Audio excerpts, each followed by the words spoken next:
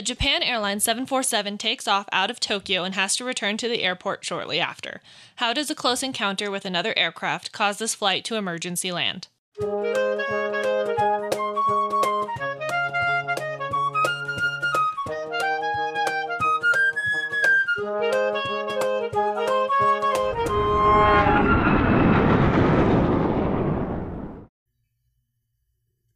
Welcome back to the Hard Landings Podcast, everybody. I'm Nick. I'm Miranda. And I'm Christy. Hey. This is a long one. This is going to be a long one.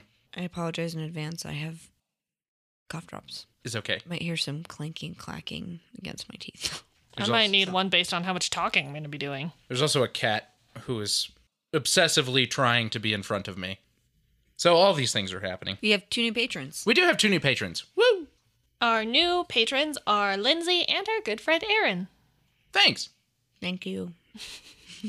And as of basically nearly the end of November, we are all caught up on sending things. Yes. So if you haven't received your stuff by, say, the end of December, and you were a patron or requested ducks or something of that sort by basically the end of November, then please let us know. Also, one of you both is getting merch and ducks in the same package. Yes. So, congrats to you. Get all the things. All of the things. All right. I think that's all for Housekeeping. as For far as now. I'm aware. For now. So, what are we covering today, Nick? Today, We're covering a thing. we are covering a thing. I called it the 2001 Tokyo Near Miss. I'm not going to hide anything. So, I will give this away in the title. Thanks to... Thank you to our listeners, Will and Brian, for recommending this episode. Thank you. This one was not a small one, mainly because of the size and scope of the report. Holy crap. Oh my god. This was a headache, to say the least, but we managed to pull something together, so that's where we're at. This occurred on January 31st of 2001, so toward the end of January 2001. We are talking about 2 airplanes in particular, as you might have gathered from the title. I'll start with Japan Airlines Flight 907. This was a Boeing 747-400D with the tail number Juliet Alpha 8904. The 400D was a really interesting version of the 747 that's unique basically to Japan Airlines because it was a 400, so it had the longer upper deck and it had the newer engines, but it was the domestic setup, so it was a very dense airplane. It had a lot of people in it. And it also didn't have winglets because they didn't really care as much about efficiency or how much fuel it could carry. They wanted it to carry more people and stuff. So basically, this was a specially designed version of the 747-400 for Japan Airlines that allowed it to carry a lot more people and stuff rather than fuel. This one was a flight from Tokyo Haneda Airport to Naha in Okinawa, Japan. Haneda Airport, we'll talk about this because it does matter. Haneda Airport is the one that's smack in the middle of Tokyo. It's built basically on the water, and it is the center of everything. It's one of the busiest airports on Earth. And of course, this day and age, it is very much the desired airport to fly in and out of in Tokyo. We'll talk about the other one in a minute. But Haneda is the preferred, and it really is in the center of everything. At the time, it was called Tokyo International, but it was just on the cusp of being called Haneda, specifically. The captain of the 747 was Makoto Watanabe. He was 40 years old. He had 7,446 hours total, of which 3,758 were on the 747. And that dwarfs the rest of his crew by a lot. I don't have names for the rest of his crew. The first officer was 28 years old. He had 596 hours total, Ooh. flying a 747, of which 288 hours were on the 747. Most of his time was on the 747, but this is all pretty negligible. He doesn't even have 1,000 hours. He has 569. That's not a lot. And yet he is the second highest hours in the cockpit out of 4. So that's a thing. And actually, I don't think that he was in a flying seat at any point in time during this flight. He was in a jump seat because there were 2 pilots in the jump seats behind them. And he was part of the flying crew, but he wasn't actively doing the flying duties. He was basically allowing the takeoff and climb leg for one of the training first officers, which I'll talk about now. The second first officer was 26 years old, so 2 years younger. He had 303 hours total, of which 29 were on the 747.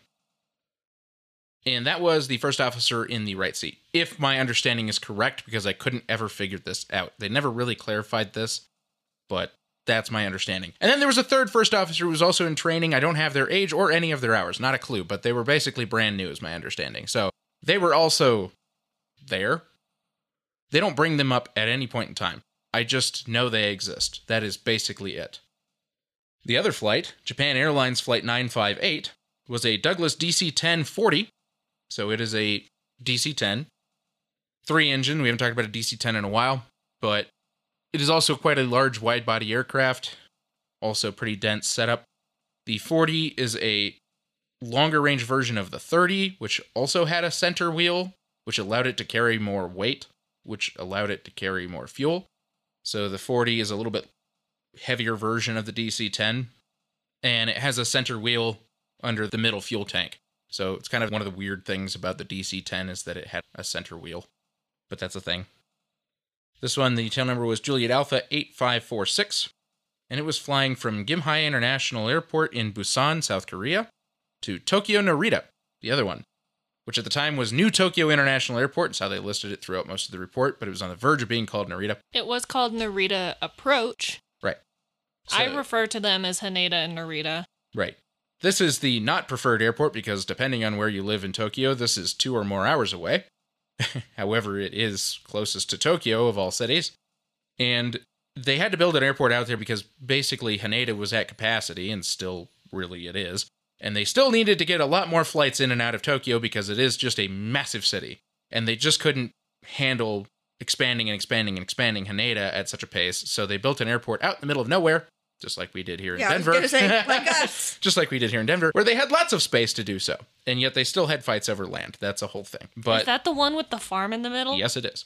That is the one with the farm in the middle of it. So, yeah, that's built out in the middle of nowhere. It's also a very large and busy airport. So 2 different airplanes heading to and from 2 different airports in Tokyo. The captain of the DC-10 was Tatsuyuki Akazawa. He was 45 years old. He had 6,584 hours total, of which 5,689 hours were on the type. I don't think we've ever talked about a crew member with a pretty relatively high number of hours who proportionally has so many hours on one type of aircraft out of all of that. Because that is just a little under 1,000 hours on something else, basically, out of his 6,584. We probably have, but it's very few and far between. Yeah, that's not very common. The weird thing about this flight, this captain is sitting in the right seat, not the left seat. The first officer was 49 years old. He had 4,333 hours, of which 3,873 hours were on the DC-10. He was training to be captain, so he was sitting in the left seat performing flying duties. Okay. He was the pilot flying. And at the time, Japan Airlines' way of doing that was to put that training captain in the left seat for the pilot flying duties, training for captain. So, doesn't really matter, ultimately, but yeah, the first officer's sitting in the left seat doing pilot flying duties. Don't have any names for that first officer, nor do I have the name for the flight engineer, who was 43 years old and had 8,336 hours, the most out of all of these crew we've talked about, and all of those are on the DC-10. See, but that doesn't surprise me, because we've talked about flight engineers that they make their career as a flight engineer and they stay on one plane for their whole career, and that's what they do. Yep. And that's exactly what this flight engineer did. That flight had departed Busan with 237 passengers and 13 crew. I bring that up now because we'll go back to Japan Airlines Flight 907 now. So like I said, January 31st of 2001, Japan Airlines Flight 907 in Tokyo at Haneda. They took on 411 passengers and 16 crew. That is nuts. It's a lot of people. We have previously talked about a Japan Airlines flight that also had a lot of passengers, and that one did not go well. There was an IFR, or Instrument Flight Rules flight plan, filed for Japan Airlines Flight 907 that included a scheduled departure time of 3:25 p.m. local time and had them cruising at 497 knots at flight level 390 or 39,000 feet for an estimated flight time of 2 hours and 22 minutes down to Okinawa. Japan Airlines Flight 907 departed Haneda at 3:36 p.m. local time from runway 34 right at Haneda. The flight was cleared to climb to flight level 390 or 39,000 feet shortly after takeoff. So they were like, cool, just go straight to cruising altitude. As Japan Airlines 907 passed 11,000 feet, the flight crew contacted Tokyo Area Control Center, or ACC, Sector C Control. It has an even more complicated name than that, but this is important, which had 3 different controllers on duty at the time: a trainee, seated at the radar, doing the primary air traffic control duties, a supervisor, overseeing all of this, and a coordinator, who doesn't really come up other than this. So, that's the thing. 3:41 p.m. and 16 seconds. Japan Airlines Flight 907 informed these air traffic controllers that they were climbing through 11,000 feet for flight level 390, and the air traffic controller acknowledged. 3:42 p.m. and 12 seconds, so about a minute later, all the way till 3:44 p.m. and 33 seconds, the radar controller instructed Japan Airlines Flight 907 to fly direct to Yaesu, which is Yankee Alpha India Zulu uniform, NDB, and the flight crew acknowledged. So this is just a point along It's the a departure non-directional route. beacon. It is a non-directional beacon, but this is just a point along the route. It doesn't actually matter what the function of it does. That is just their point.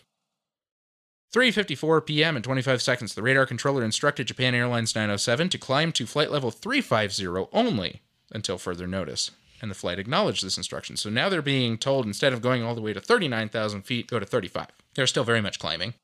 Meanwhile, another flight, American Airlines Flight 157. Yep, this just keeps getting more and more confusing, I promise. Was cruising at flight level 390, 39,000 feet, at Izu-Oshima toward Kushimoto at the time, which had them flying at the same flight level that Japan Airlines 907 was planning to cruise at in the same area. So there's a few things happening here. 3:46 p.m. and 38 seconds, Japan Airlines 907 was climbing through flight level 216, or 21,600 feet, when the radar controller instructed them to climb to flight level 390 again. The flight acknowledged these instructions. 3:46 p.m. and 51 seconds, Japan Airlines Flight 958, the other one, the DC-10, was arriving into the Tokyo control area and was passed to the Tokyo ACC Sector C controller, so the same controller. At the time, the letters H and D appeared and were flashing on the data block for this aircraft target on the ATC radar. So it's kind of a long story about why. It means handoff. Right. This is the handoff indication. You can see how this might be a little confusing, though. But also, this means handoff to them. So they've been handed off. They have to accept the airplane in order for that to stop flashing, basically. So this is a digital way of transferring an aircraft from one air traffic controller to another, and this is brilliant. But we'll get to that later. 3:47 p.m. and 2 seconds, the radar controller instructed American Airlines Flight 157 to descend to flight level 350 as it was occupying the planned flight level for Flight 907. But Flight 157 did not respond to this instruction. Fantastic. 3:47 p.m. and 14 seconds, a fourth aircraft, Japan Airlines Flight 952, just to add to the confusion, made a call to the radar controller requesting to fly direct to a fix in the vicinity of Narita, and the radar controller instructed the flight to stand by, because they were already trying to deal with something else. 9:47 p.m. and 56 seconds, so a few seconds later, the radar controller made another call to American Airlines Flight 157, but still received no response. 3:48 p.m. and 8 seconds, the radar controller instructed Japan Airlines Flight 952 to contact Narita Tower, and the aircraft acknowledged the handoff. So that's the fourth airplane. And this is the last time we'll talk about them. But that call sign is confusing, and it's happening in the middle of all of this. 3:48 p.m. and 14 seconds. You said 9 earlier? You said 9 something? 952. No, like a time. I did? Yes. When did I say that? I got real confused. Oh, I didn't hear that. I don't know when I said that, but I'm talking about all within basically a half-hour span. Okay. Just so we're clear. So this is all happening 3:40-ish right now. All between 3:40 and 3:50. We'll get there. Anyways, 3:48 p.m. and 14 seconds, Japan Airlines Flight 958 made initial contact with the air traffic controller, stating to the radar controller that they were cruising at flight level 370, or 37,000 feet at the time, and the radar controller acknowledged this. So now they had the handoff. They actually had the airplane. They've talked to them. They know where they're at. At the time, Japan Airlines Flight 958 was cruising to the west of Japan Airlines Flight 907. 3:48 p.m. and 37 seconds, American Airlines Flight 157 finally contacted the radar controller, stating that they were flying at flight level 390. The radar controller subsequently told them to descend to flight level 350 again, as there was another aircraft aiming for flight level 390 in their area, and that would be Japan Airlines Flight 907. The crew of Flight 157, or American Airlines Flight 157, acknowledged this instruction and stated that they were leaving flight level 390, so now they were descending. 3:53 p.m. and 50 seconds, a little over 4 minutes later, Japan Airlines Flight 907 was climbing in a heading of 270 when they began a left turn on a 25-degree bank angle. 10 seconds later, Japan Airlines Flight 958 was cruising at flight level 370 at 567 knots on a heading of 095. It is moving like a bat out of hell. 3:54 p.m. and 15 seconds, so 5 seconds after that, the radar controller's screen indicated a conflict alert. So there's two airplanes nearing each other. Japan Airlines Flight 907 was indicating flight level 367, or 36,700 feet, and climbing, while Japan Airlines Flight 958 was depicting flight level 370, flying level, at 37,000 feet, so just 300 feet above. This is what the radar controller could see. 3 seconds later, the TCAS, or Traffic Collision Avoidance System, and Japan Airlines Flight 958, the DC-10, issued a traffic advisory, a TA, to the crew, showing another aircraft was approaching in the area. So there's another airplane mighty nearby that is approaching quickly. 1 second later, Japan Airlines Flight 907 received a similar traffic alert while still in a climbing left turn at flight level 369, so they're at 36,900 feet, just 100 feet short of that 37,000 feet that the other one's at. Between 3:54 p.m. and 26 seconds and 3:54 p.m. and 29 seconds, so about a 3-second period, somewhere in there, the auto throttle on Japan Airlines Flight 958 was disconnected. So on the DC-10, they turned off the auto throttle. At 9:54 p.m. and 27 seconds, the radar controller instructed Japan Airlines Flight 907 to descend to flight level 350 due to traffic. So the air traffic controller sees this conflict and decided that Flight 907 needs to descend. That's the 747 that's in a climbing left turn. 3:54 p.m. and 32 seconds, the autopilot on Japan Airlines Flight 907 was disengaged. 3:54 p.m. and 33 seconds, Japan Airlines Flight 907 was climbing through flight level 371, so now they're at 37,100 feet, when they responded to the radar controller's instructions and began descending, stating that they had the traffic visually. They saw the DC-10. Simultaneously, the TCAS began sounding a resolution advisory in the cockpit of Flight 907, stating climb, climb, climb, at a rate of 1,500 feet per minute, it suggested. So it wants the 747 to climb, and they've just been instructed by the air traffic controller to descend. Yeah, but we talked about this with the Uberlingen crash which happened a year and a half later. You are right. That you really should do what the TCAS tells you to. You are right. Emphasis that was a year and a half later. Also, you are right. Japan Airlines Flight 907 immediately began descending. Simultaneous to all of that, the TCAS and Japan Airlines Flight 958, the DC-10, began issuing a resolution advisory, or an RA, to descend at 1,500 feet per minute. So it was saying descend, descend, descend, and indicating on the screen to descend at 1,500 feet per minute. At this point, on their displays, both aircraft would show the opposite aircraft as a yellow target on their displays in the aircraft, saying... It would be red. Red, yeah. It's yellow when they have the traffic alert, and then red when they have the resolution advisory. So now that they've both had the resolution advisory issued, both aircraft are showing red on their displays. This airplane is dangerously close. 3:54 p.m. and 38 seconds, the auto throttle was disengaged on Japan Airlines Flight 907, so now the 747 has disengaged the auto throttle as well. 3:54 p.m. and 38 seconds, the radar controller instructed Japan Airlines Flight 958 to turn to a heading of 130 degrees to establish separation, but Japan Airlines Flight 958 did not respond to that, the DC-10.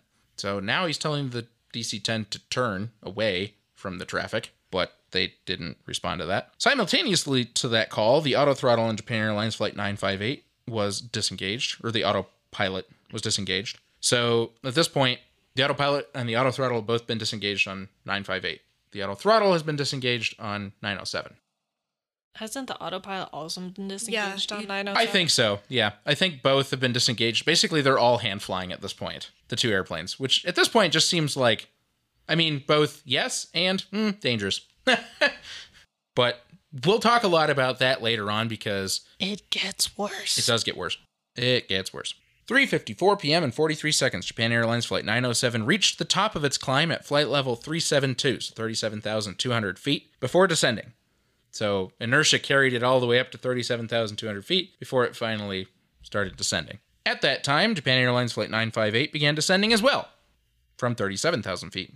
3 seconds later, the left bank of Japan Airlines Flight 907 briefly increased to 30 degrees before the aircraft slowly rolled out on a heading of 207 degrees. So not its target, but it rolled out to level now. It's hard to tell at this point. Like, because he's hand flying, it's hard to actually roll out to your Yes. assigned heading. Correct. And on top of that, they're just more focused on the traffic situation. 3:54 p.m. and 49 seconds, the TCAS on Japan Airlines 958 issued an increase in descent rate as part of the resolution advisory, commanding a 2,500 foot per minute descent now, so an extra 1,000 feet per minute in descent. Japan Airlines 958 was at flight level 369 at the time, so now they're 100 feet below their cruising altitude. They're at 36,900 feet. 3:54 p.m. and 49 seconds, so simultaneously, the radar controller instructed Japan Airlines Flight 958 to turn to 140 degrees to establish separation, but once again received no reply. So, still trying to tell them to turn, and they're still not replying. 3:54 p.m. and 55 seconds, the air traffic controller supervisor overrode the radar controller, the trainee, and instructed Japan Airlines Flight 957 to start a descent, but this flight number did not exist in their control area, so it's a little unclear who they were actually trying to talk to. It's a combination of the two flight numbers. It is a combination of the two flight numbers. 3:55 p.m. and 2 seconds, the supervisor instructed Japan Airlines Flight 907 to climb to flight level 390, but the flight did not respond. So now the 747 is not responding either to now an opposite instruction to climb. 3:55 p.m. and 5 seconds, so 3 seconds later, Japan Airlines Flight 907's pitch attitude increased more in the nose down direction. So they were already pointed nose down, and they increased more. And who was this? This is the 747. Okay. Simultaneously, Japan Airlines 958, the DC-10, began pitching from nose down to nose up while at flight level 362, so 36,200 feet. So really what this means is they didn't really go up. They didn't start ascending. They just stopped descending. Kind of stopped descending at the rate they were. 1 second later, while also at flight level 362, the TCAS on Japan Airlines Flight 907 issued an increase in climb rate as part of the resolution advisory to a 2,500 foot per minute climb. So TCAS is really like, no, really, that way, up, please.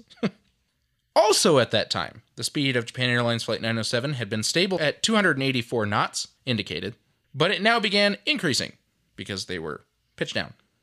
2 seconds later, the nose-down pitch angle of Flight 907 reached a maximum of 10.8 degrees pitched down before gradually beginning to pitch back up to level. So that doesn't sound like a lot. How they got there is the important thing. But they pitched all the way down to 10.8 degrees nose down, which, to be honest, in a descent on an airliner that's moving at that speed is kind of a lot. 10 degrees nose up isn't a lot because it takes a lot to make an airplane go up. It doesn't take a lot to make an airplane go down, it turns out. And because of that, 10.8 degrees is significant. It's like turning right when you're on a thoroughfare isn't that bad, but turning right while you're on the highway going 80 miles an hour. Right. Most aircraft can... drastically different. Yeah. Most aircraft can actually descend by just reducing throttles to idle and holding the airplane level. And that's usually how most descents are done. I mean, they might pitch over just a little bit, but usually they'll keep about wings level to 2 to 3 degrees down. 10.8 degrees is pretty significant, to be honest. 1 second later, the aircraft throttles had been reduced to idle as the aircraft reached flight level 360, so 36,000 feet. So they have descended a whole 1,200 feet at this point, the 747. Over the next few seconds, some issues occurred with the TCAS on both aircraft, causing it to stop issuing resolution advisories and eventually only displaying a traffic advisory for the other airplane. Because for some reason, this is kind of... They explain this very briefly, and maybe you have more on this. I do not. Okay, it doesn't really matter. The two airplanes were close, and there was an error in the tracking of each airplane by TCAS where it couldn't figure out where each one was for a moment. And so it was like, okay, hold on. And then after a second or two, it came back and was like, there's still an airplane and it's still a problem. It couldn't figure out how much of a problem, but it knew it was a problem. 3:55 p.m. and 11 seconds. Japan Airlines Flight 907 and Japan Airlines Flight 958 crossed by one another. At that time, Japan Airlines Flight 907 was at flight level 353 or 35,300 feet. So suddenly they are way down there. At a max speed of 299 knots with a 5.5 degree pitch nose down. So they're still pretty pitched down, moving fast, but all the way down at 35,300 feet. Japan Airlines Flight 958 meanwhile, was at flight level 356 and descending, so 35,600 feet. Per the flight levels, this shows them about 300 feet apart. We'll talk a lot more about that later on. 4 seconds later, the TCAS began indicating clear of conflict. The airplanes had passed. 3 seconds after that, Japan Airlines Flight 907 reached flight level 348. They got all the way down to 34,800 feet when the nose pitch angle finally changed to positive, or they came back to nose level, basically, and we're starting to pitch nose up for a climb.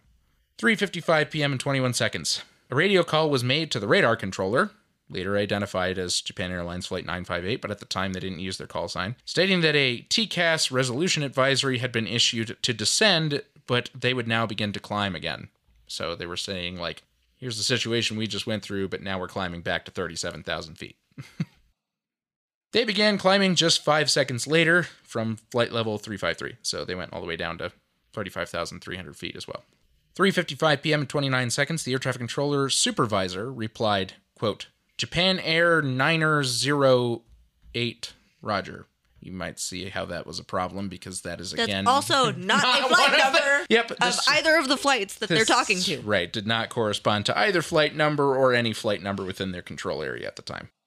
3:55 p.m. and 32 seconds, Japan Airlines Flight 907 notified air traffic controllers that it was clear of the traffic, and the air traffic controller supervisor acknowledged this. So they were also stating, like, hey, this isn't a problem anymore, just so you know. The autopilot and autothrottle of Japan Airlines Flight 907 were then reactivated, after which the crew notified the air traffic controller that a near mid-air collision had occurred with a DC-10. Moments later, Japan Airlines Flight 907 requested to return to Haneda, as they had injuries on board. They had sent the first officer, the actual first officer, who was seated in the jump seat, back to the cabin after they had gotten a call from the purser saying, hey, there are injuries back here. They sent the first officer back, and he inspected injuries and such, came back to the cabin just moments later and was like, yeah, no, really, we need to go back. Meanwhile, Japan Airlines Flight 958 also reactivated their autopilot and autothrottle and continued their flight normally, landing at Narita at 4:32 p.m. local time. Japan Airlines Flight 907 landed back at Haneda at 4:44 p.m.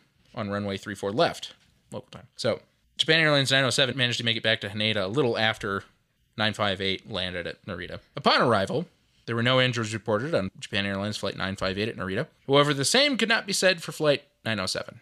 Upon arrival at Haneda, 100 injuries were reported on Japan Airlines Flight 907, including 9 serious, which were 2 cabin crew and 7 passengers.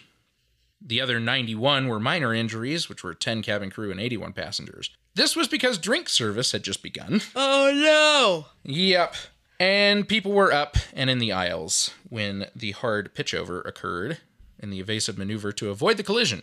This included a drink cart becoming lodged in the ceiling of the aircraft. All of these injuries occurred because people were either not strapped in their seat, because they had taken their seatbelt off, or were standing, and all of them had struck the ceiling. To give you an idea of just how much 10.8 degrees actually matters. Isn't it a little weird that they're still on ascent and everyone's standing up, walking around? No.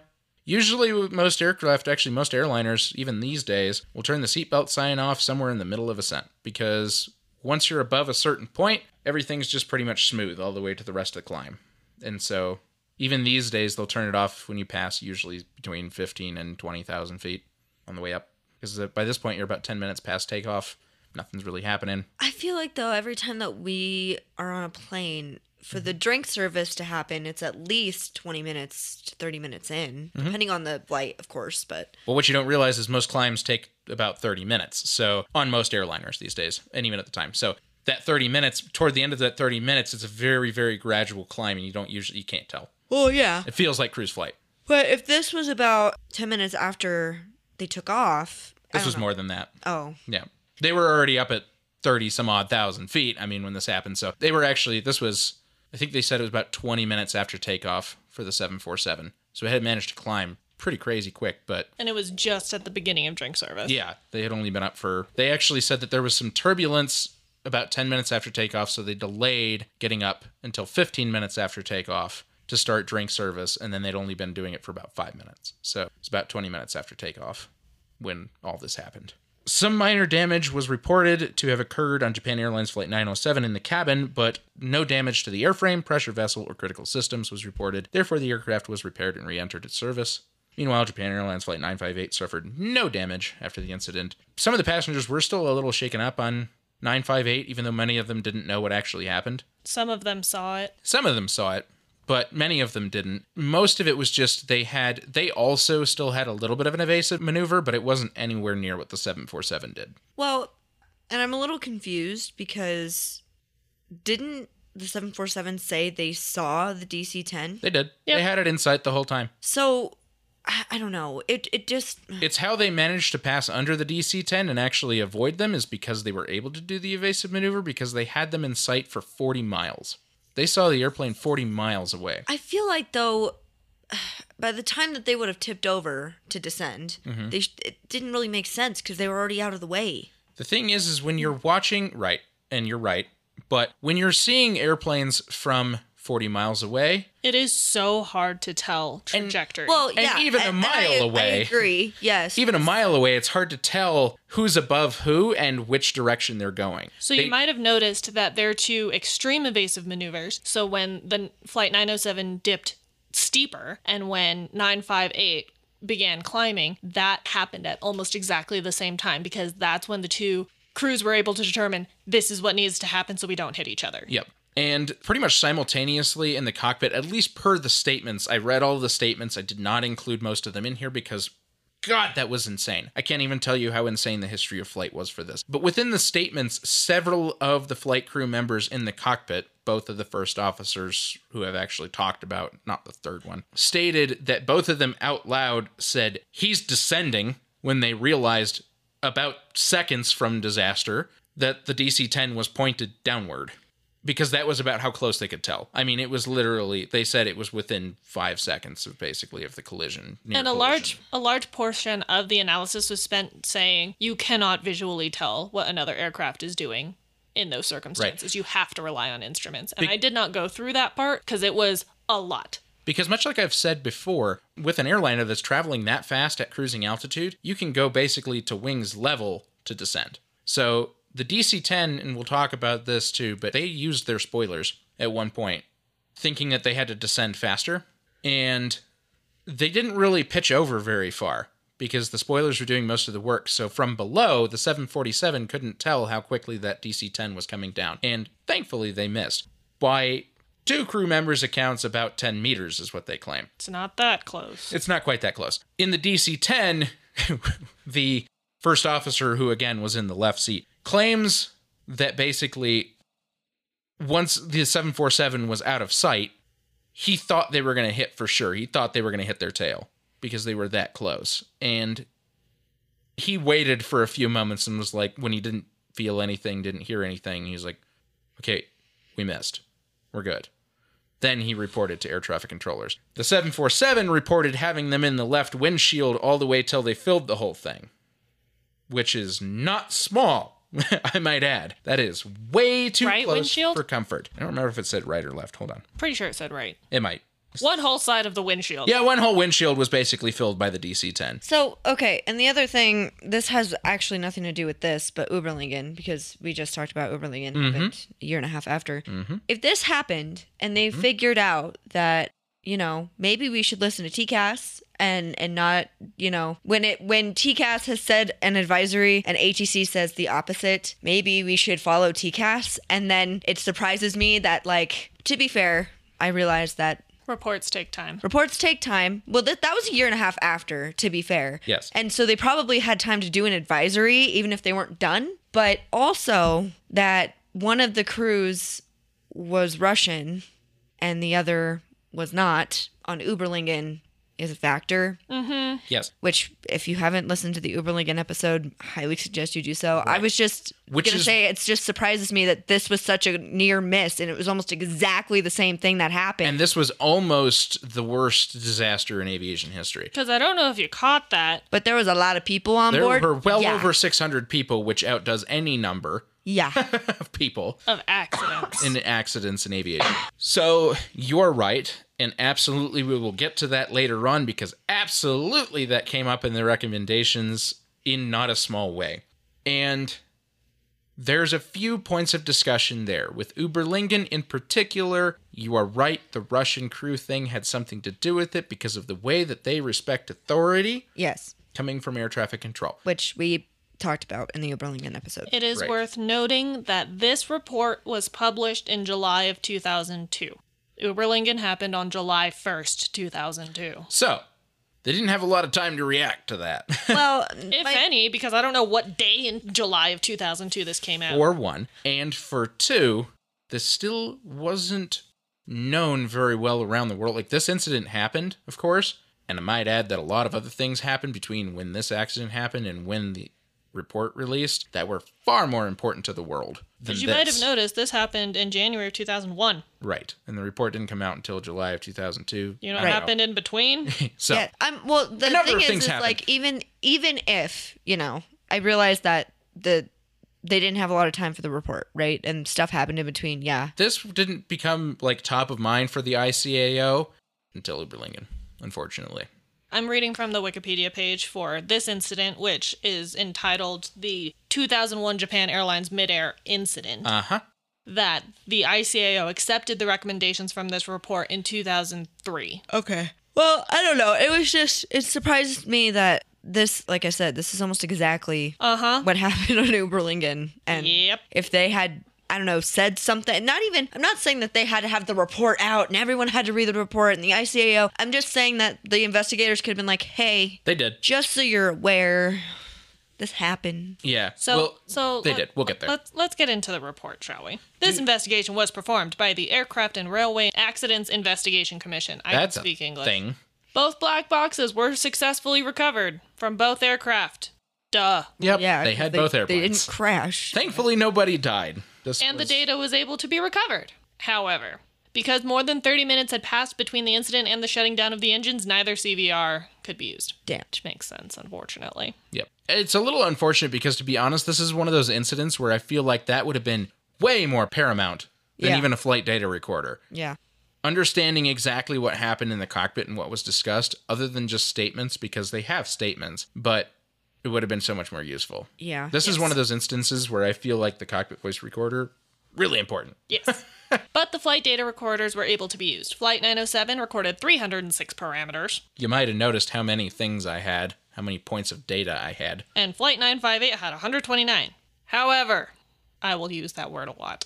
However, neither flight data recorder records TCAS data. Right? So this data had to be pulled from the 747's Aircraft Condition Monitoring System, or ACMS, and the DC-10's Aircraft Integrated Data System, or AIDS. That's an unfortunate acronym. Yes, it is. I don't use it again. Yep. Further complicating matters. Yay! The flight data recorder for the DC-10 pulls the pressure altitude data from the first officer's side, but the captain's side feeds the TCAS and air traffic control.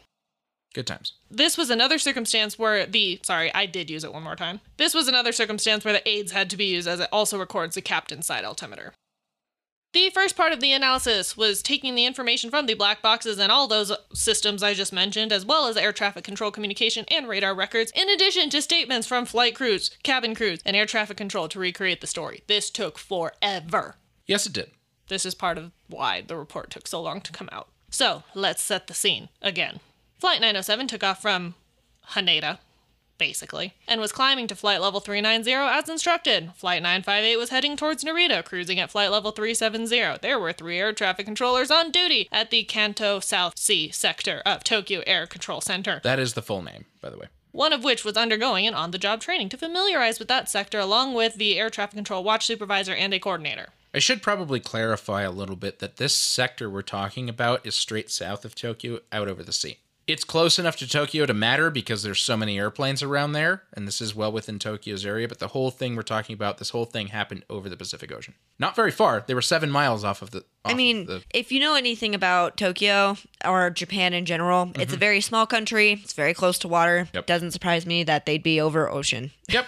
At 3:48, Flight 958 made contact with air traffic control. Meanwhile, the American Airlines flight was cruising at the same flight level as was assigned to Flight 907, and the planned flight path crossed paths with 907. That was really confusing. Yes. Recognizing this danger, the trainee air traffic controller contacted the American Airlines flight twice. But they did not respond because they had not yet established communication. They were still on the radio with Sector B. Yep. That's why they didn't respond. Which makes sense. Yep, that's why they didn't respond to the whole change of altitude thing. A minute later, they were handed off to Sector C, at which time the trainee instructed them to descend to flight level 350. Crisis averted, right? So, okay, wait a minute.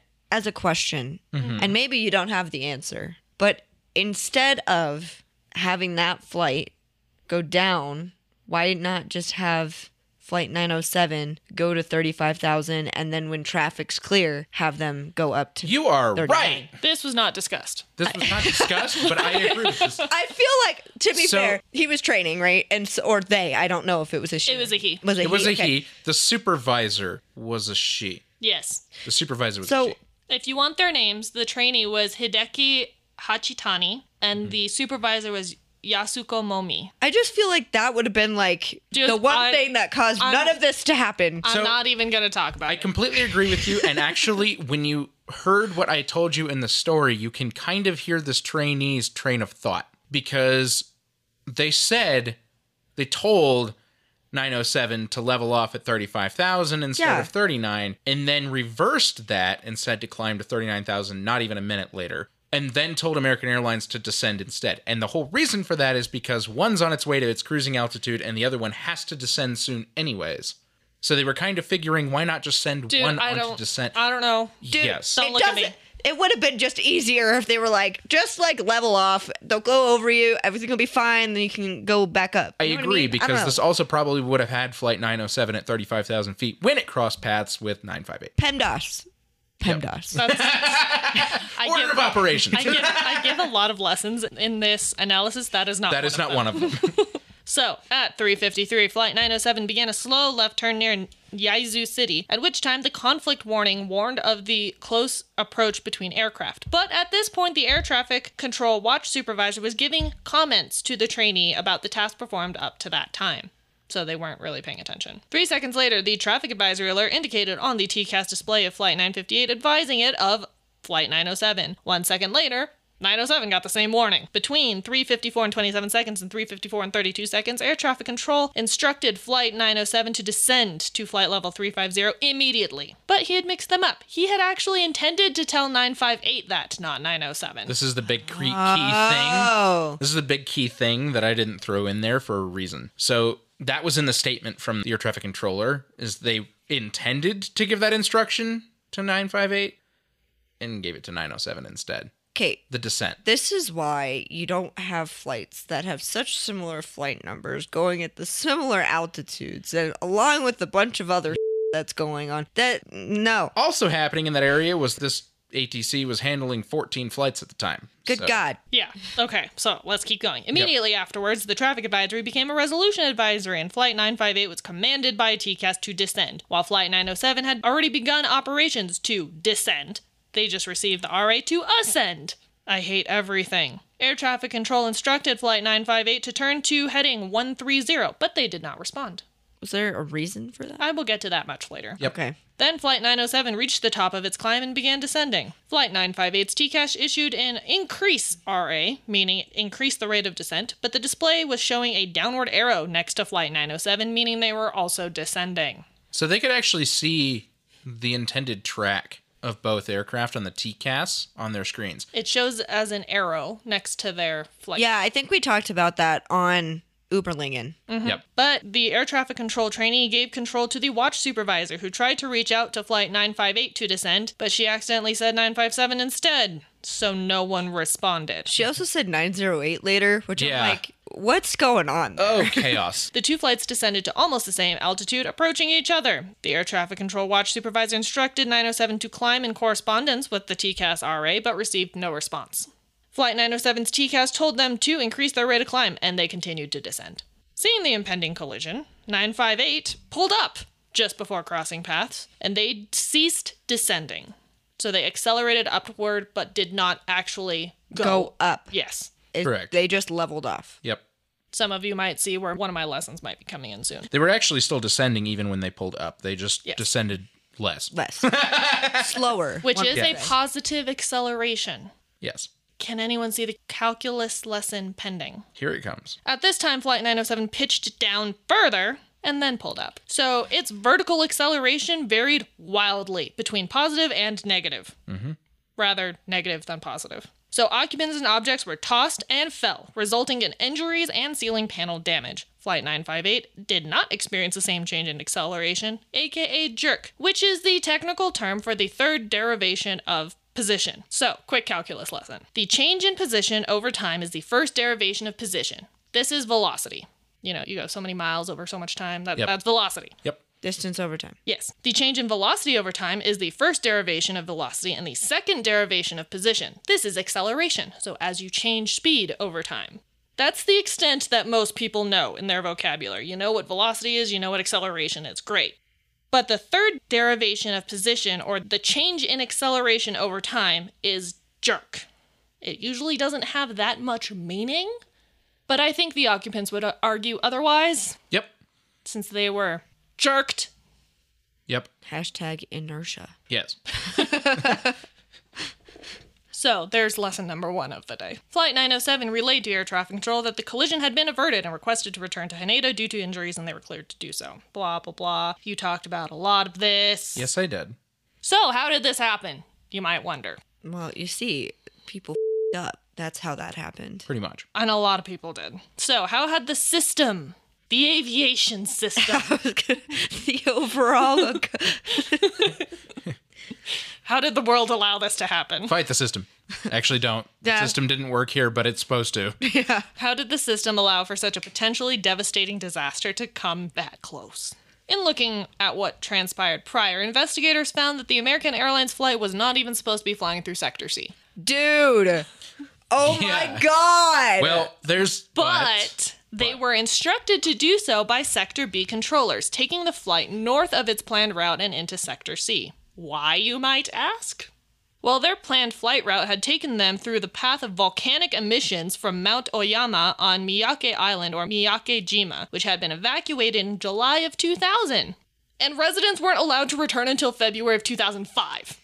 Because it was erupting the whole time. Oh, well, if you remember what happens when a plane flies through a volcanic It's not ash, good. It's not good. the engines stop working. Yes. So, yes, that is an acceptable reason That to have checks them out. deviate. Yes. Yep. So if you need to know more about that, refer to episode 72, because I actually went and looked at what that was. Oh, good. At least you know which one it was. It was almost 100 episodes ago. That's a lot. Good God. So, no, they were not supposed to fly through Sector C. But, like, they can't fly through where they were going to fly through. So, The subsequent collision aversion procedures took up a chunk of the concentration for the controller trainee, but he was successful in averting that one. The handoff of Flight 958 was successful when the controller trainee correctly manually notated as such, and investigators noted that controllers can handle a few tens of aircraft simultaneously, but they cannot foresee conflict at this stage of handling. They can't see conflict at handoff. But if they don't have time later to re-examine the possibility of conflict, they may pay less attention to aircraft that they previously judged as having no conflict. Right. well, yeah, it's like confirmation bias. Yes. Very similar. It's not quite, but very similar to confirmation bias. At the time of the handoff, Flight 958 was at flight level 370, and Flight 907 was climbing to flight level 230, so no conflict. Yet. Yet. Now we have to really get in the head of the controller trainee. When a radar handoff is done, the controller confirms the flight route and destination of the aircraft that they are receiving from another controller, and they quote-unquote fix it in their head and compare it to other fixes in their consciousness. I am not going to even try to understand how air traffic controllers are trained. Y'all are crazy. True. Further radio calls reinforce that fix in their head and the controller's awareness of the aircraft, but this process was not completed for Flight 958. The controller trainee did not confirm the position or other details of the flight, so its presence was not fixed in his memory. During the handoff, he had updated its flight strip according to the handoff and established radio communications, but he had also just instructed Flight 907 to climb to flight level 390, the same flight level as Flight 157, and had the pressing need to establish radio communication with Flight 157 to have it descend, but incorrectly did so as he instructed a descent before communication was established, so they didn't hear the instruction at first. Flight 157 was instructed to descend and eventually did so once properly handed off from Sector B. All the while, he lost the poorly established fix in his head of Flight 958 and forgot it existed. It sounds like ADHD. Yeah, right? I mean, if that job doesn't give you ADHD, I don't know what does. I mean, that's just nuts, having to deal with all of that in your brain. To exacerbate matters, there was a Japan Airlines Flight 952. Do you notice how close that is to 958? Dude, I can't even. I was like, we have a 907, we have a 95, we have a 952. Listen, what's with all the nines? Right. Listen, Linda, maybe. So, it had transferred to Narita Approach just before 958 entered Sector C, but I mean, that's still, ugh. That's not great. It's not great. Investigators calculated a total of 10 radio communications made and received in 1 minute just by the trainee. That's ADHD. Yep. Not really. I know what ADHD is. I have it. Don't come for me. But it does. Woo. That's a lot. But there were several 5 to 10 minute periods of no communications. And although the trainee was indeed being trained for Sector C, he wasn't a rookie. He was already fully qualified to control the West Kanto sector, so investigators knew that he was capable of controlling in an intense controlling period. It was not beyond his capability, especially given that they had low comms periods, where he could have caught up on his mental fixes. But what was happening? He was talking with the watch supervisor. Yep. But wait, shouldn't have the watch supervisor also been aware of Flight 958? Listen, she was busy coordinating with Sector B still regarding the American Airlines flight, and she was speaking to them directly, not using a phone line. And it was during this time that Flight 958 established contact with the trainee controller. Sure, she knew that 958 was supposed to be entering their sector at some point, since, they plan for that stuff throughout the day, but she wasn't physically there when radio communication was established. So she forgot about it too. I feel like that's a really poor, supervisor training situation. Uh-huh. Because if you're talking about someone who is quote unquote a rookie, right? And maybe he's not 100% a rookie, but he's a rookie in this airspace. Yeah. And also, when you're not familiar with an airspace, you are already focusing on the fact that you had conflicting traffic to begin with. And then the person who's supposed to be helping you is not currently there to help you. She's trying to help with the first conflict. So they used this in-between time with no comms to talk about the situation in terms of training, though the analysis didn't go into much detail with what they actually discussed, and they did not use this time to continue being on the lookout for conflict, and both at this point had forgotten about Flight 958. It is worth noting that there are not standards or procedures regarding what is the right and wrong time while giving explanations to trainee controllers and when is the best time for that. So they weren't wrong in doing this. Well, no, but it's not great. She should have been there when 958 arrived into their airspace. Suddenly, the conflict alert went off, reigniting the awareness of Flight 958 and its approach to Flight 907. Now, normally, the conflict alert should go off 3 minutes before the aircraft are within 5 nautical miles of each other. So you got 3 minutes, and then they have 5 miles after that. But this didn't happen. This was a big thing, actually. Because Flight 907 made that left turn just before Yaizu City, it changed their flight path from non-conflict to conflicting. So the conflict alert came up 30 seconds before the 5 nautical mile separation point. That's what I was going to say. Because none of you can see me because I realized we don't have video. But Nick was reading the part about turning. And you were and I was shaking. No. Yeah, you were shaking. Everything would have been fine if you just didn't turn. They were scheduled to turn. So they were scheduled to turn. It's part of their flight plan. And the problem with that is that the conflict alert on the radar for the radar controller couldn't detect conflicting aircraft until the turn was made. Correct. So it didn't assume that the airplane was going to make a turn at any point in time. It basically thought, okay, on the current path, they're not going to conflict. On the current path, they're not going to conflict. On the current path, oh crap. But once one was in a turn and then finally it was conflicting, then the conflict alert was like, oh, yeah, there's a problem. And unfortunately, Sorry. that did not give air traffic control much time. Not enough. So this would have been very psychologically unsettling to the trainee controller, as it would have be very difficult to maintain the required separation of 5 lateral nautical miles and 2,000 vertical feet. You got 30 seconds to do that. Yeah, it's not good enough. It took him 7 seconds to reach out to Flight 907, which was deemed reasonable, given that investigators calculate it would have taken him 4 to 5 seconds to judge the relative altitude and positions between the two aircraft in their heading. So 7 seconds to reach out is good. Yes. He reacted correctly. But being unsettled led to more mistakes. He thought he had instructed Flight 958 to descend to flight level 350, but had actually told Flight 907 to do so. The watch supervisor was also taken off guard and didn't notice this mistake, and neither of them realized it either when Flight 907 acknowledged the instruction. So they had multiple points at which they could have acknowledged the mistake. Yes. And, I mean, when you have multiple points that you could have acknowledged this mistake, and also having two people there to listen to the discussion, I feel like one of them should have been like, hey, did you mean such and such flight and not, this 907? Yeah. But it wasn't caught by either one of them, which is the thing that caught me a little off guard. And this coordinator, which I'm not really sure what their job was. I don't know if they were listening to any of this, but I feel like that should have been. Well, I feel like too, and I was going to say this while you were telling the story, but at this point, there probably is some sort of sense of panic, right? Like, oh yeah, for sure. Oh my God, like they're going to hit each other. And so probably just reaching out to a flight in general to try to get them to not hit each other was probably the goal. Yeah. And unfortunately, they did it with the wrong flight, but. Yeah, they tried. Investigators determined that the best course of action, given where the trainee was in his training, would have been for the watch supervisor to take over aircraft instructions given the impending conflict.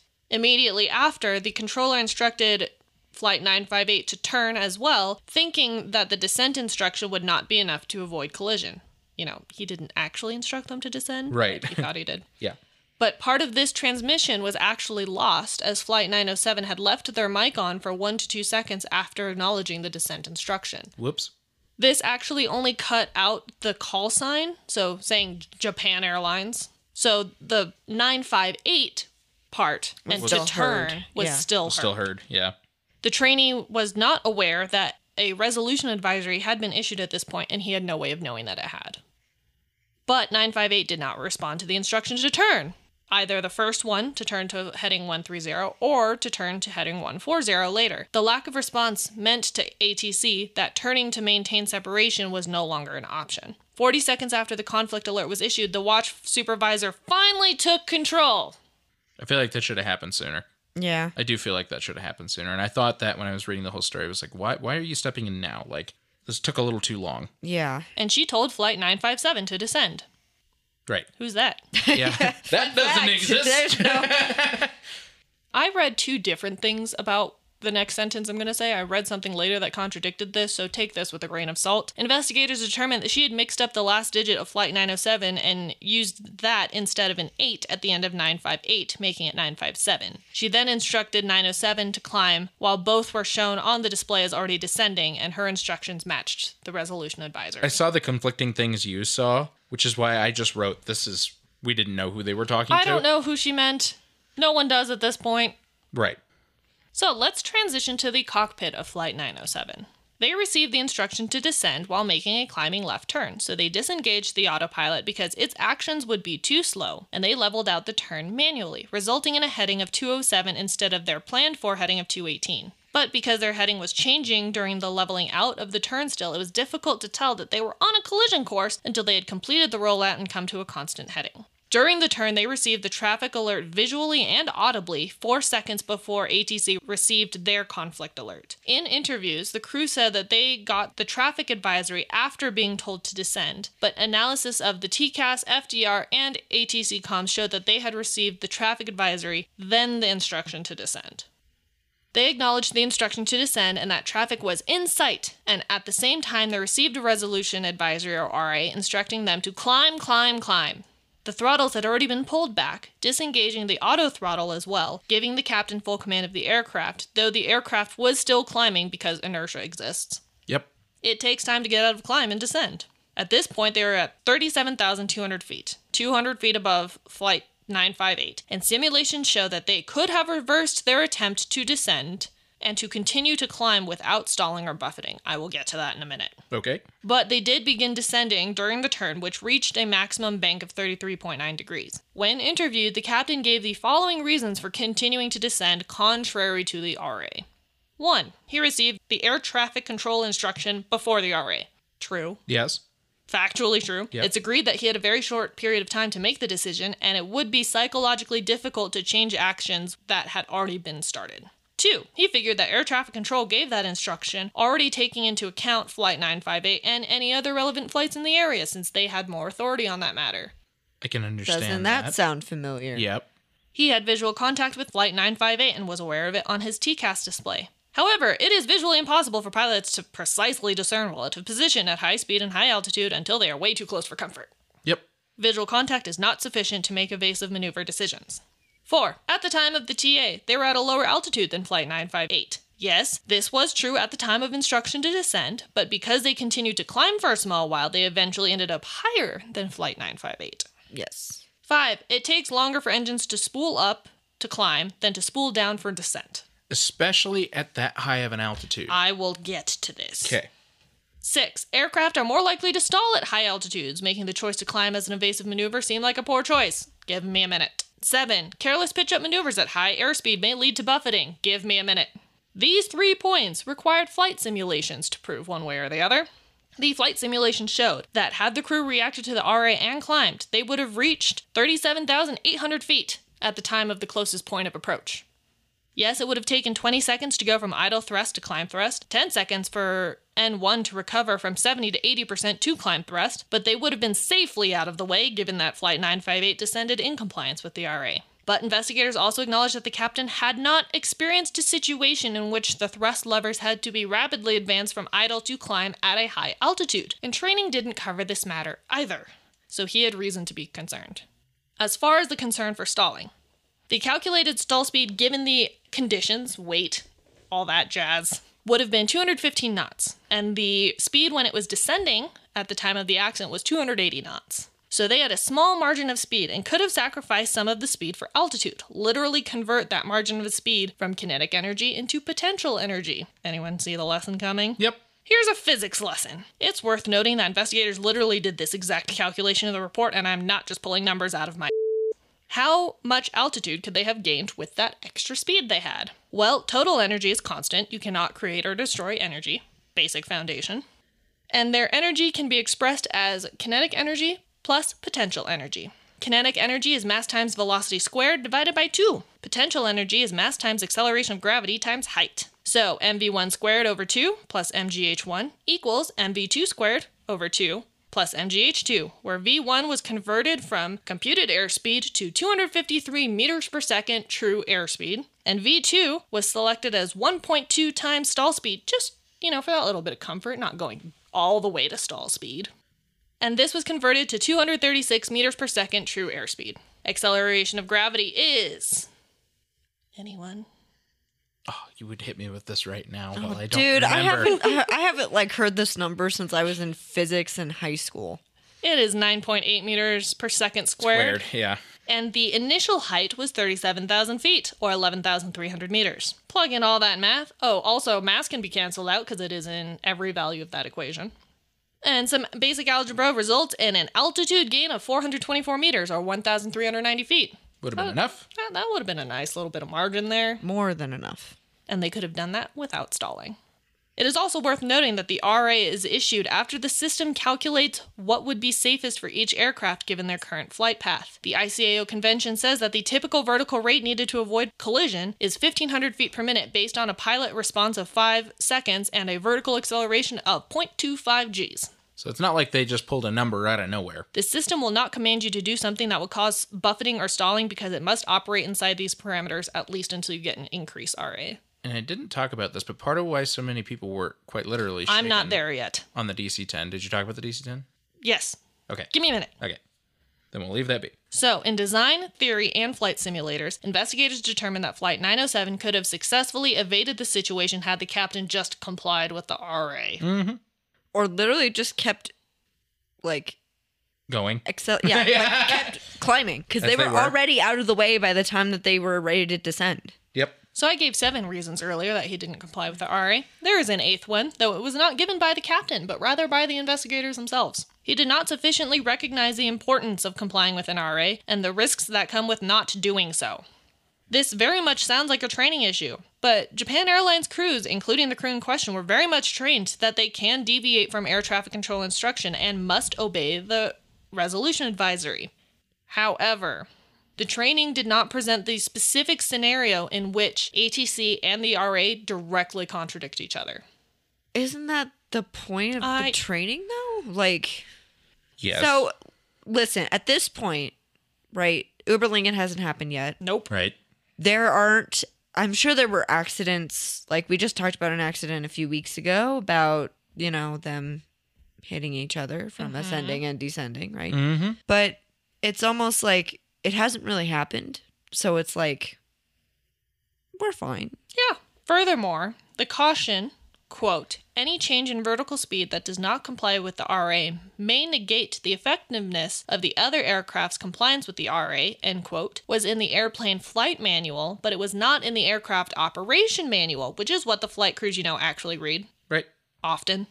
Even furthermore, the operation manual supplement says, quote, when the RA is issued, immediately comply with the RA unless the captain considers it unsafe to do so. And the captain End testifies that he did not believe it was good to do so. I hate that phrase so much. Investigators went on to consider that the other flight crew member should have at least, tried to convince him to comply with the RA.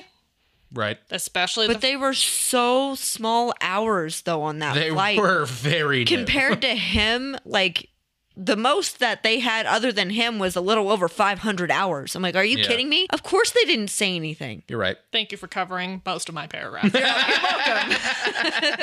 You're right. The trainee pilot sitting in the right seat did not advise the captain because he was strictly looking out the window at Flight 958. And Oh my God. And, the flight hour difference might have been a factor. Yep. Well, shouldn't the pilot not flying be cross-checking the TCAS display? Turns out, Japan Airlines crew resource management training did not focus on TCAS operation. That's a whole thing. I'm not done. I know. At 3:55:05, so 3:55 and 5 seconds, the captain engaged in a further pitch-down maneuver, resulting in a vertical acceleration of negative 0.55 Gs.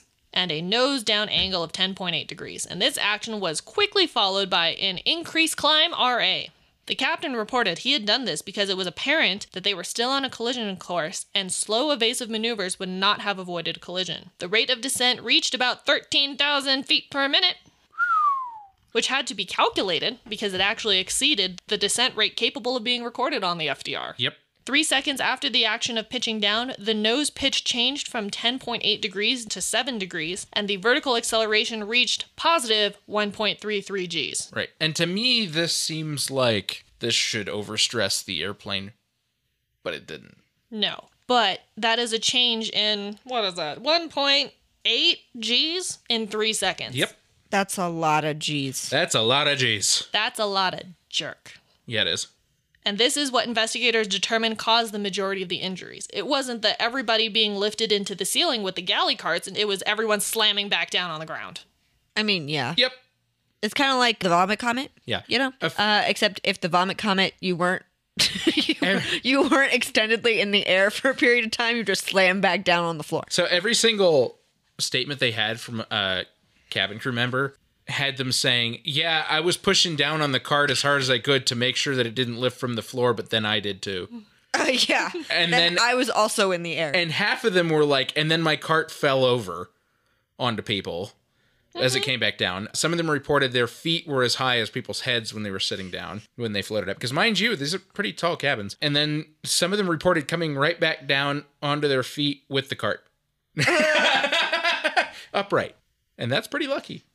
Considering that a cart was embedded in the ceiling? Yeah. Yeah. Yeah. So I don't actually have this written down anywhere, but most of the injuries were neck injuries. Yep. As I would think they would be. And I was very confused by this at first. So the way this was written, this was originally written in Japanese, as you might understand, and it was later translated into English. There was a phrase that someone sprained their cervix. Ow? What? Like, but it meant to say like their cervical vertebrae. Yeah, that's a different thing. That's they're in different parts of the body, not even close to each other. I'm like, how do you sprain? Right. I'm really confused. Yeah, that doesn't make any sense. That's if like you hit something really, really hard I don't even. You can't sprain that anyway. I don't think so. So, anyways. Well, And it was I mean, also you can damage it, but It was also a man. yeah, no, no, that for sure, no. So, if anyone is really bored and wants to go read the injuries section, take it with a grain of salt. Cervix and cervical are two very different things. Yep. I can understand how they ended up with neck injuries. Oh yeah, I mean, your neck's the one thing that can like really flee through. Well, we'll talk a little know? bit about why. Because you might have noted how many people got injured. All those people weren't standing. They were sitting with their seatbelts unfastened. So what Wham! Up against the... Yeah, up Ceiling. against the little luggage. control panel? Yeah. Yep, right above their head.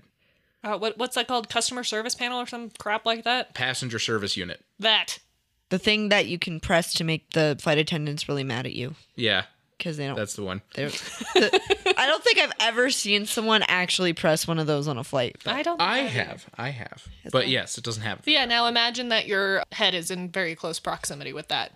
You mean Smashing very close in- by smashing into it? Smashing into it? Because that's what happened. And then slamming back down with potentially your neck hitting your headrest. Right. At a very inconvenient angle. Right, also Yeah, that. probably got really bad vertigo and really, A lot of Neck things. injuries. really bad neck injuries. Oh, other injuries that are not related to hitting your head on the ceiling. So you might have noticed that there are galley carts out. You know what's on galley carts? Hot Hot coffee. coffee. Yeah. There were scalding injuries too. Yeah, since, the liquid came out. Yeah, some people were like, there was liquid dripping from the ceiling the entire rest of the flight. Yeah. As like all the beverages had Also, hit the ceiling. once again, if you're bored and you really want to go into the report, I'm sure Miranda can also pull these pictures, but at all the pictures are at the end of the report, and there are pictures of the galley cart in the ceiling. Because it's not just like halfway merged in the ceiling. No, it is like they had to poke out a ceiling tile to go put the camera in the ceiling to take a picture of it. Yeah. And actually, one of the cabin crew had gone with the cart up there. And they have this statement, actually. They said they traveled upward before the cart fell over into the ceiling. And they, too, were, like, looking in the ceiling of the aircraft before they came back down. Oh. Well, that's not comfortable. And yet they say minor damage. Like, there's... Well, it didn't damage the airframe, which is what I'm assuming they mean by minor damage. Yeah, it didn't damage anything important. Damage anything that would cause the airplane not to fly. Right. But it did do some damage to the, cabin. And a duct. Yeah. I don't know what was in the duct. I didn't read that far. It wasn't pertinent. Anyway, Flight 958. First question, why the hell didn't they turn to heading 130 when they were told to do so? They were busy. They said they didn't hear that instruction, Yeah. and here are the reasons why. 1, they just received an RA. Yeah. Oh, yeah. Well, They were busy complying with it, which meant that they were discussing things like how low their sink rate was and how much they weren't actually sinking. They disengaged the autopilot, and turns out that's a loud sound. yeah, because you can hear it from the other side of the cockpit door when it happens. Yep. Since the air traffic control instruction overlapped slightly with Flight 907's response to a previous instruction, they didn't hear their full call sign, making it potentially difficult to ascertain if the instruction was intended for them or not. Yeah, I mean, not hearing the Japan Airlines part, I guess, would, when you just hear 958 and you're like doing other things, you probably wouldn't even notice. Yep. Okay, so why didn't you respond the second time? Well, they also said they didn't hear it. Here's why. They were getting an increased descent, RA, at the same time. The captain was extending the spoilers, and the first officer was pushing on the control wheel, all the while they were making the relevant callouts. So they were talking, and then the spoilers were causing vibrations, as they do. So there's that. They were actually getting full airplane buffeting. And they were focused on a freaking plane flying at them. Yeah. Yep. I can attest to that, when they did the spoiler thing and it was buffeting like crazy. I'm sure that was a bit alarming. Well, yeah, because it's buffeting. The whole airplane was shaking like crazy and all that. That's the whole reason there was actually concern about the passengers when they arrived, is because the airplane had gone through a relatively violent buffet at high speed. Yep. As the two aircraft neared each other, the control inputs changed from nose down to nose up right as Flight 907 pushed further down and injured a bunch of people. Both flight crew reported that they could see the top of the 747's fuselage. Not good. But So I mean, that's- better than seeing their eyes. That's true. So that was when they determined, I think we need to pull up. Yep. They might be below us, just maybe I can see the top of the plane. Because of their evasive actions, the maximum value of vertical acceleration was 1.84 Gs, which is not comfortable. Not small. but they never experienced negative Gs. Which is the whole reason people didn't end up injured. That's how no one ended up in the ceiling. Right.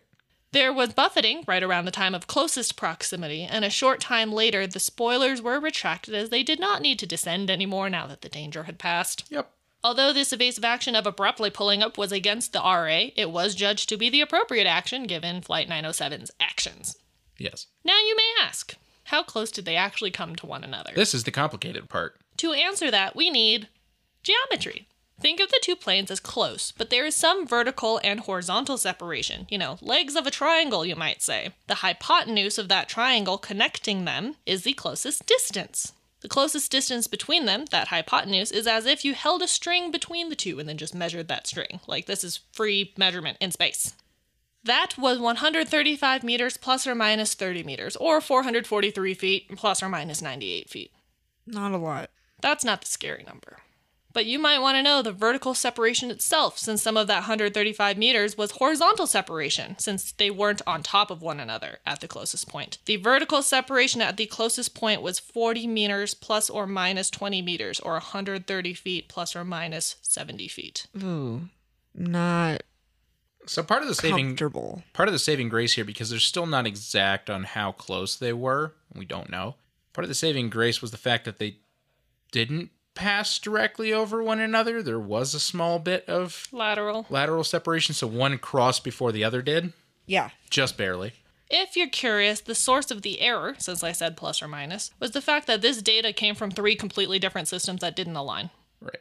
So there's standard deviation in there. Statistics and stuff that I didn't study, so I'm not giving you a statistics lesson. I think I've done enough lessons, and I am complete in my work today.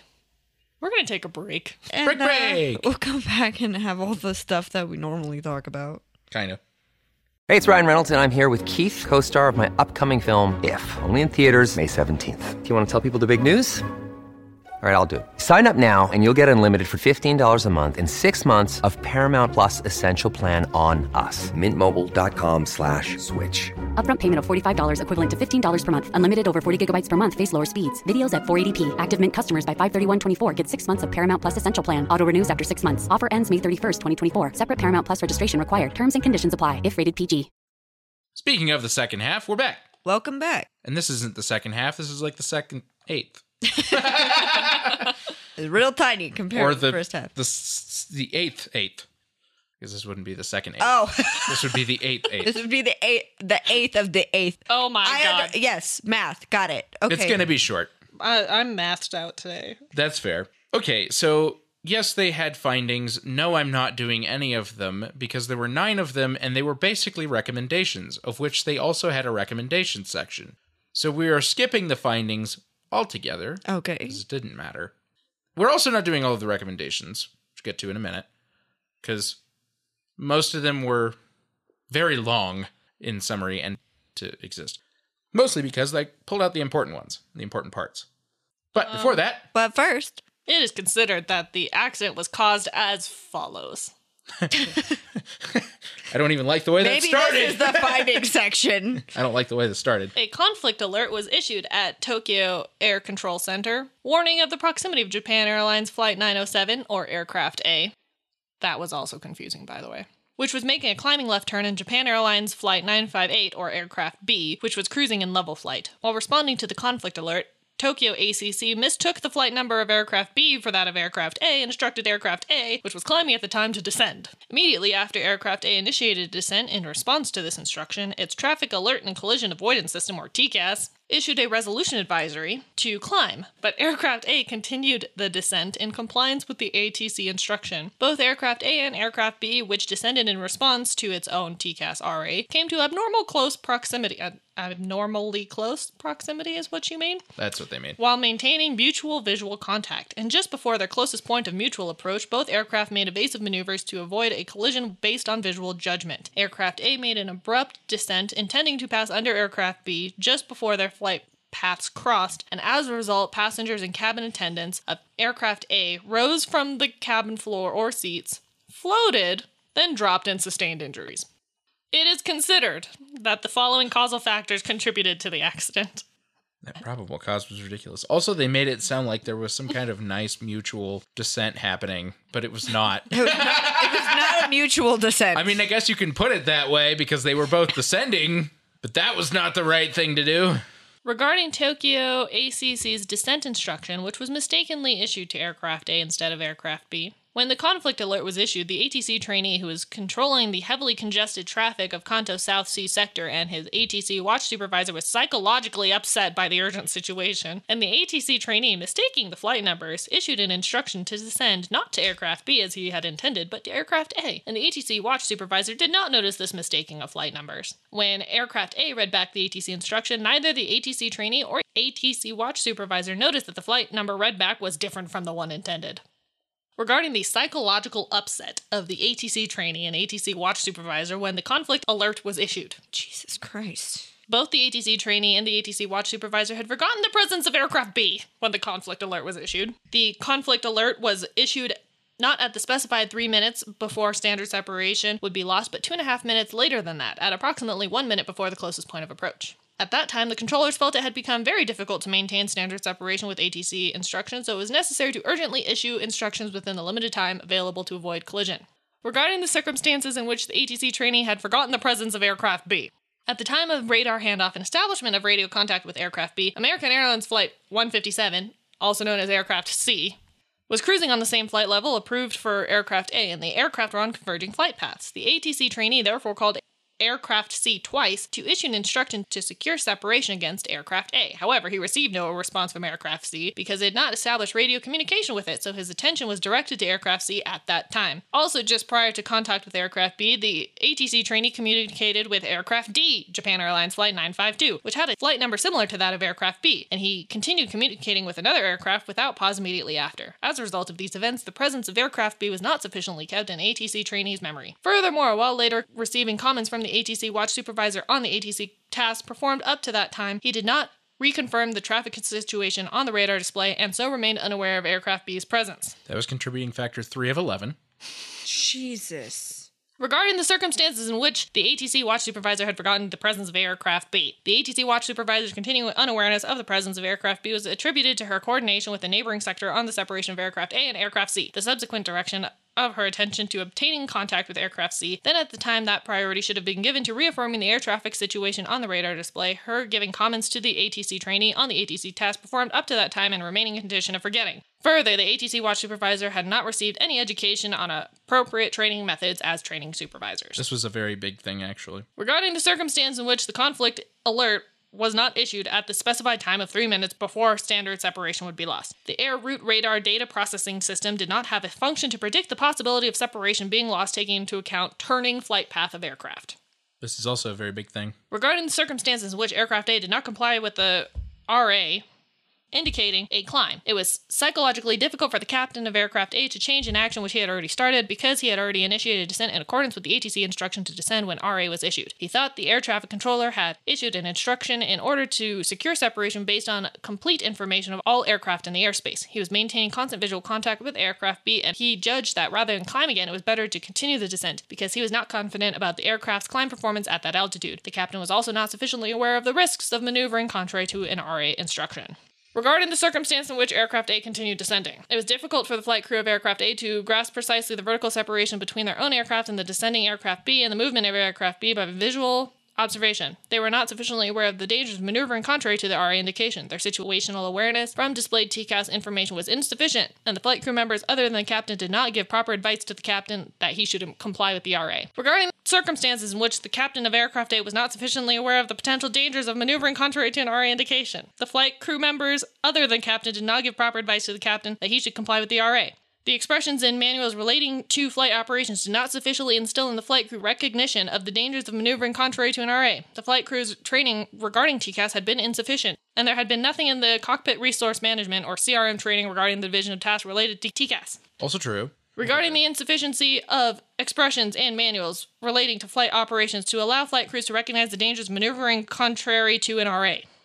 The Aeronautical Information Circular issued by the Civil Aviation Bureau and ICAO documents for aircraft operation did not explain that RA should be complied with and the dangers of maneuvering contrary to an RA. In particular, it was not explained that the RA should be complied with when an ATC instruction and an RA received at the same time and in conflict with each other. Regarding the injuries to the passengers, there are many passengers who had not fastened their seatbelts, and many of them rose and then dropped due to the motions of the aircraft since the accident occurred at the time when the seatbelt sign were turned off and the cabin service had just begun. Regarding injured passengers who had fastened their seatbelts, in the main, their seatbelts had not been properly fastened. Sure, that's English. And one of the injured was struck by a falling person who had raised due to aircraft motion. Your English failed epically there. Yes, but I kind of get what they were getting at. Buckle your damn seatbelts. Last one. Regarding the injuries to cabin attendants. The cabin attendants were performing cabin service duties at the time of the accident, and since they did not have time to put the galley cards back to the galley, or that's English, Yep. and to secure themselves with seatbelts because of the aircraft's abrupt maneuvering, they could not keep the galley carts under control and rose together with them from the cabin floor, floated, and fell. And that is the probable cause. And contributing factors. Which really is just findings. Basically. All condensed into I really giant clump. hope we never break that record. Ever again, because that was 3.5 pages. Okay. Somebody needs to teach them how to write a probable cause. Because that's not a probable cause. It should be just a couple sentences, and even a contributing factor could be like a sentence. My mouth is dry. This was a lot. Oi! And they touch on a lot of really important things, don't get me wrong. So now we're going to do the recommendations, and there are not very many of these that I'm actually doing, because I really only pulled out the really important things that came from this because Uberlingen also happened. So, they recommend the improvement of issuing time for conflict alerts. The whole thing with this basically being making sure that the systems can be aware of a conflict of an aircraft should it go into a turn. Being able to issue that 3 minutes in advance just in case that airplane does go into a turn. Yes. I can understand how this could cause a lot of conflict alerts that Nuisances? feel like nuisances or unnecessary, but they're not. The more important thing, though, that comes from that, I mean, I'll read this. They recommend that a CNF alert is issued while it is a CNF conflict. Yes. Just to be clear, that means conflict. Yep. They recommend that a conflict alert is issued while it is still possible to maintain ATC separation by issuing ATC instructions, even in cases that aircraft become close as a result not only of continuing in straight flight, but also as changing heading. So that's the sum up of what they wrote in actually a very large paragraph and a half. They, in recommending this, also recommend giving an action. So we'll get to this in just a second, but they talk about how that should happen. They recommend indication of a resolution advisory information on their air route ATC radar display. So that's kind of what I'm getting at. In tandem with being able to determine should an aircraft cross in a turn, they also recommend it give a recommended action to the air traffic controllers, and they're recommending that it do this by way of being in communication with the TCAS. Which it still doesn't do. I really think that the air traffic control system should talk to TCAS. And I agree with that. I'm not sure how to facilitate that. Pretty much the solution to this problem became rely on TCAS, follow the resolution advisory given by TCAS, and when you give an instruction, first of all, the aircraft are always going to listen to TCAS anyways, which we've discussed because of Uberlingen. Yes, which we've talked about because of Uberlingen. And basically, when they give an instruction to avoid traffic, it goes with the knowledge that they might not do what you told them to do, and that's because of TCAS. So that's how they basically resolved this issue. Nowadays, we do have a lot of very fancy technology because also ADSB has come along, and ADSB does very similar things, where it works a lot like TCAS, but now for general aviation and much smaller aircraft. So that the whole of aviation can be so much safer, not just commercial aviation. And in that, more than likely, modern radar systems can communicate with systems like this in modern TCAS, where it can get data that says, hey, TCAS is telling them to do this, just so they know at least what's happening. Mm-hmm. Hand in hand with that, though, they recommended air traffic controller training updates Yes. for the area. And there's a lot that went into what they mean by that. A big part of that is how a supervisor is trained, for one. How a supervisor is trained to train. Right, to train. How training records are kept. How those that are being trained regularly get retrained. How supervisors get retrained. How on-the-job training works with a supervisor watching you, and how they have the right to step in, when they have the right to step in, how they should handle an action. They had so many sections to this, and basically the gist of this is they wanted to come up with something similar to CRM, but for ATC. And there actually is kind of a means for that in most ATC organizations on Earth. So, and then of course the whole TCAS thing, that ATC should be trained on TCAS existence and how it works. And of course that happened. So nowadays, ATC is very well aware of TCAS. Skipping right along, I wanted to read this verbatim because I felt it was a little more important. They recommended, this is the really important thing that kind of goes along with the Uberlingen thing, and this is why when we talked about this earlier, I was like, yeah, okay, they didn't have enough time to react to this report, because this came out in June? It came out in July of 2002. Yeah, July. Yeah, that's right. And Uberlingen happened on July 1st, 2002. Right. So here's the whole thing. They recommend to clarify the measures to be taken by the flight crew in response to a resolution advisory, paying attention to the following points. A. The RA must always be complied with, except for a few exceptional cases responding to C and D below, which C is, if it is considered that there are any situations in which it is not appropriate to comply with the RA, it must be explained concretely and as clearly as possible what kind of situations exist. D. When the flight crew receives conflicting instructions from ATC and RA simultaneously, they are to comply with the RA as a matter of principle. If there are any exceptional circumstances under which the ATC instruction must be followed, these should be explained concretely and as clearly as possible. So basically, they need to justify clearly in operations manuals when you don't comply with an RA. But the gist of this whole thing It should is be almost never. always comply with the RA. And obviously that's what came out of Uberlingen too. Uberlingen got way more attention than this because it actually killed people. Yeah, it was an actual, mid-air collision. Right. And they didn't have enough time to react to this, unfortunately. But that between this incident and Uberlingen, it immediately became very clear that the ICAO had to do something about this, and the ICAO immediately recommended that RAs are always complied with. Your definition of immediately is different than my definition of immediately. It happened. In November of 2003. Okay. That's pretty immediately in the aviation world. I know.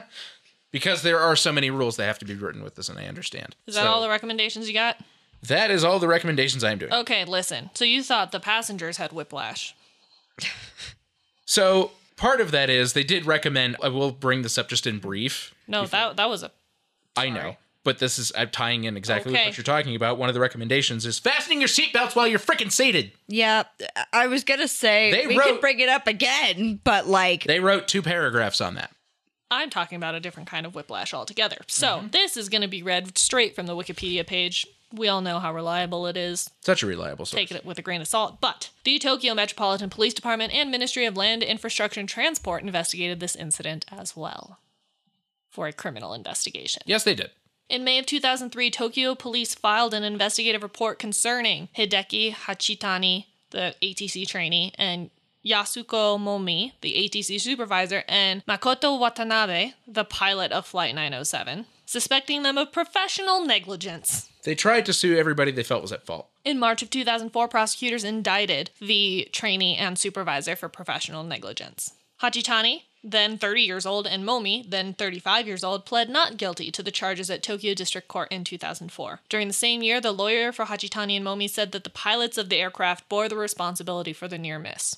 Not entirely true. By sure. By November 16th of 2005, 12 trials had been held since the initial hearing on September 9th, 2004. The prosecution argued that the 2 defendants neglected to provide proper separation for the 2 aircraft. The instructions issued were inappropriate and that the supervisor failed to correct the trainee. The defense argued that the lack of separation would not immediately have led to a near miss and that the instructions issued were appropriate, that the TCAS procedure was not proper, and that the computer navigation fix, or CNF, had faulty data. In 2006, prosecutors asked for Hachitani, then 31, to be sentenced to 10 years in prison, and for Momi, then 37, to be sentenced to 15 years in prison. On March 20th, 2006, the court ruled that Hachitani and Momi were not guilty.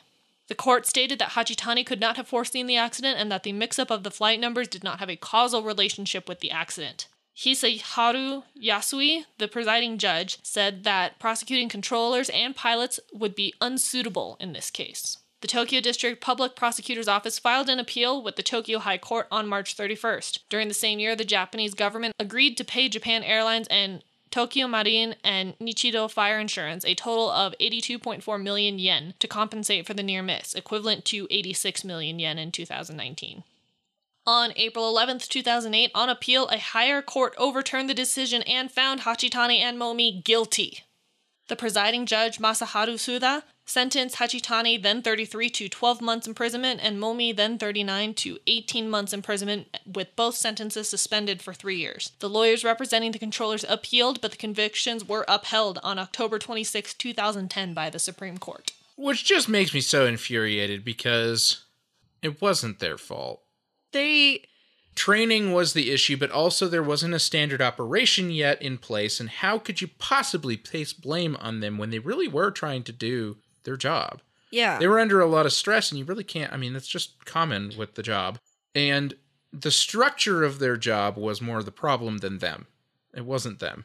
They weren't trying to cause this incident. They also weren't trying to be negligent of anything. It just happened based on the way their job was and the way they were trained, or lack thereof. I just don't like when, reports come out and then eventually people end up getting, convicted of crimes that really, it wasn't a crime. Right. They were trying to do their job. It happens. Mistakes happen all the time. Does this potentially mean that people could have died? Yeah, you're damn right. Did people die though? No. And so you can't really say, oh, well, it was because they were negligent. No, they were trying to fix the problem. Right. The problem is they were so freaked out when it was happening. What would have done? Right. And I noticed that the captain's name got dropped out of this pretty early on. And I imagine that's because they figured out, well, how in the world can you possibly charge him with anything negligent when, yeah, okay, he was going with the air traffic controller's advice, for one, instead of the RA. And that was, that was just how it was. And two, he still managed to avoid the collision by taking an evasive maneuver. Yeah, it caused injury, but they didn't die. Yeah. I can't find any recent news other than that the sentence was upheld by the Supreme Court. Right. I'm just doing a brief Google search and not finding anything, so I'm assuming they served out their sentences. Those are pretty short sentences. Probably, especially since basically that was the end of the 3-year suspension, so they didn't have to serve their term until... that just means that it was put off for 3 years. They eventually did have to serve. Right, and that's what I mean. Since it was suspended for 3 years and then it was upheld after that. Yeah. By now, they would have... Then they would have served it by now. Yeah. Mm-hmm. But dear Jesus, it wasn't their fault. Right. It was the whole thing of the perfect storm of instances, having an airplane in their airspace that wasn't supposed to be in their airspace due to a volcano erupting, which they had no reason to believe would happen, and then it happened, and then, oh look, we can't have them go through volcanic ash because the last time that happened... And times afterwards also. Planes... Almost crashed. So, were there ways that they could have, this rookie ATC could have done things to keep this whole issue from happening? Sure. The captain also could have done something. Yeah. Yeah. And also, the other flight crew could have done something. There's, a bajillion other things that could have happened that, could have caused them to collide. We don't know. So... Thank you for tuning into that very long episode. Yeah. Yeah. That was Japan Airlines Flight 907 and Japan Airlines Flight 958. Yeah. You actually knew that one because we said it a billion times. The amount of times we said it was a little ridiculous. Good job. Not only did you remember one, you remembered two for this episode. And American Airlines 157. Yep. And Japan Airlines 952. Yep. Good job. It is worth noting that as far as I know, all 4 flight numbers are still used. I know the first 2 are definitely still used. Yep, the 2 that are actually near missed are still used by a 777 and a 737 on the same 2 routes. Well, and they would. I would hope. Yeah, nobody died. Yeah. No one died. So. Unlike next week's episode. Yep. Because we're recording that right now. Yeah, right after this. Okay. Thank you for listening. We hope you enjoyed that. If you did, go ahead and leave us a like. And a review. A good review, please. And that would be great. Check out the merch store. Check out the Patreon. Do all the stuffs. If you're going to send us a story for December. I don't even almost know anymore. Yeah. We're probably coming up on have- time with that one because of the holidays and stuff. Yeah. I know we just got another story. It's going to end up being like November/December because we haven't even recorded the October episode yet. We're a mess. Anyway. So there you go. Thank you so much for listening. We hope you have a safe and healthy week. We'll catch you all next week. Keep your speed up. Please like and follow us on Facebook and Instagram at Hard Landings Podcast and on Twitter at Hard Landings Pod.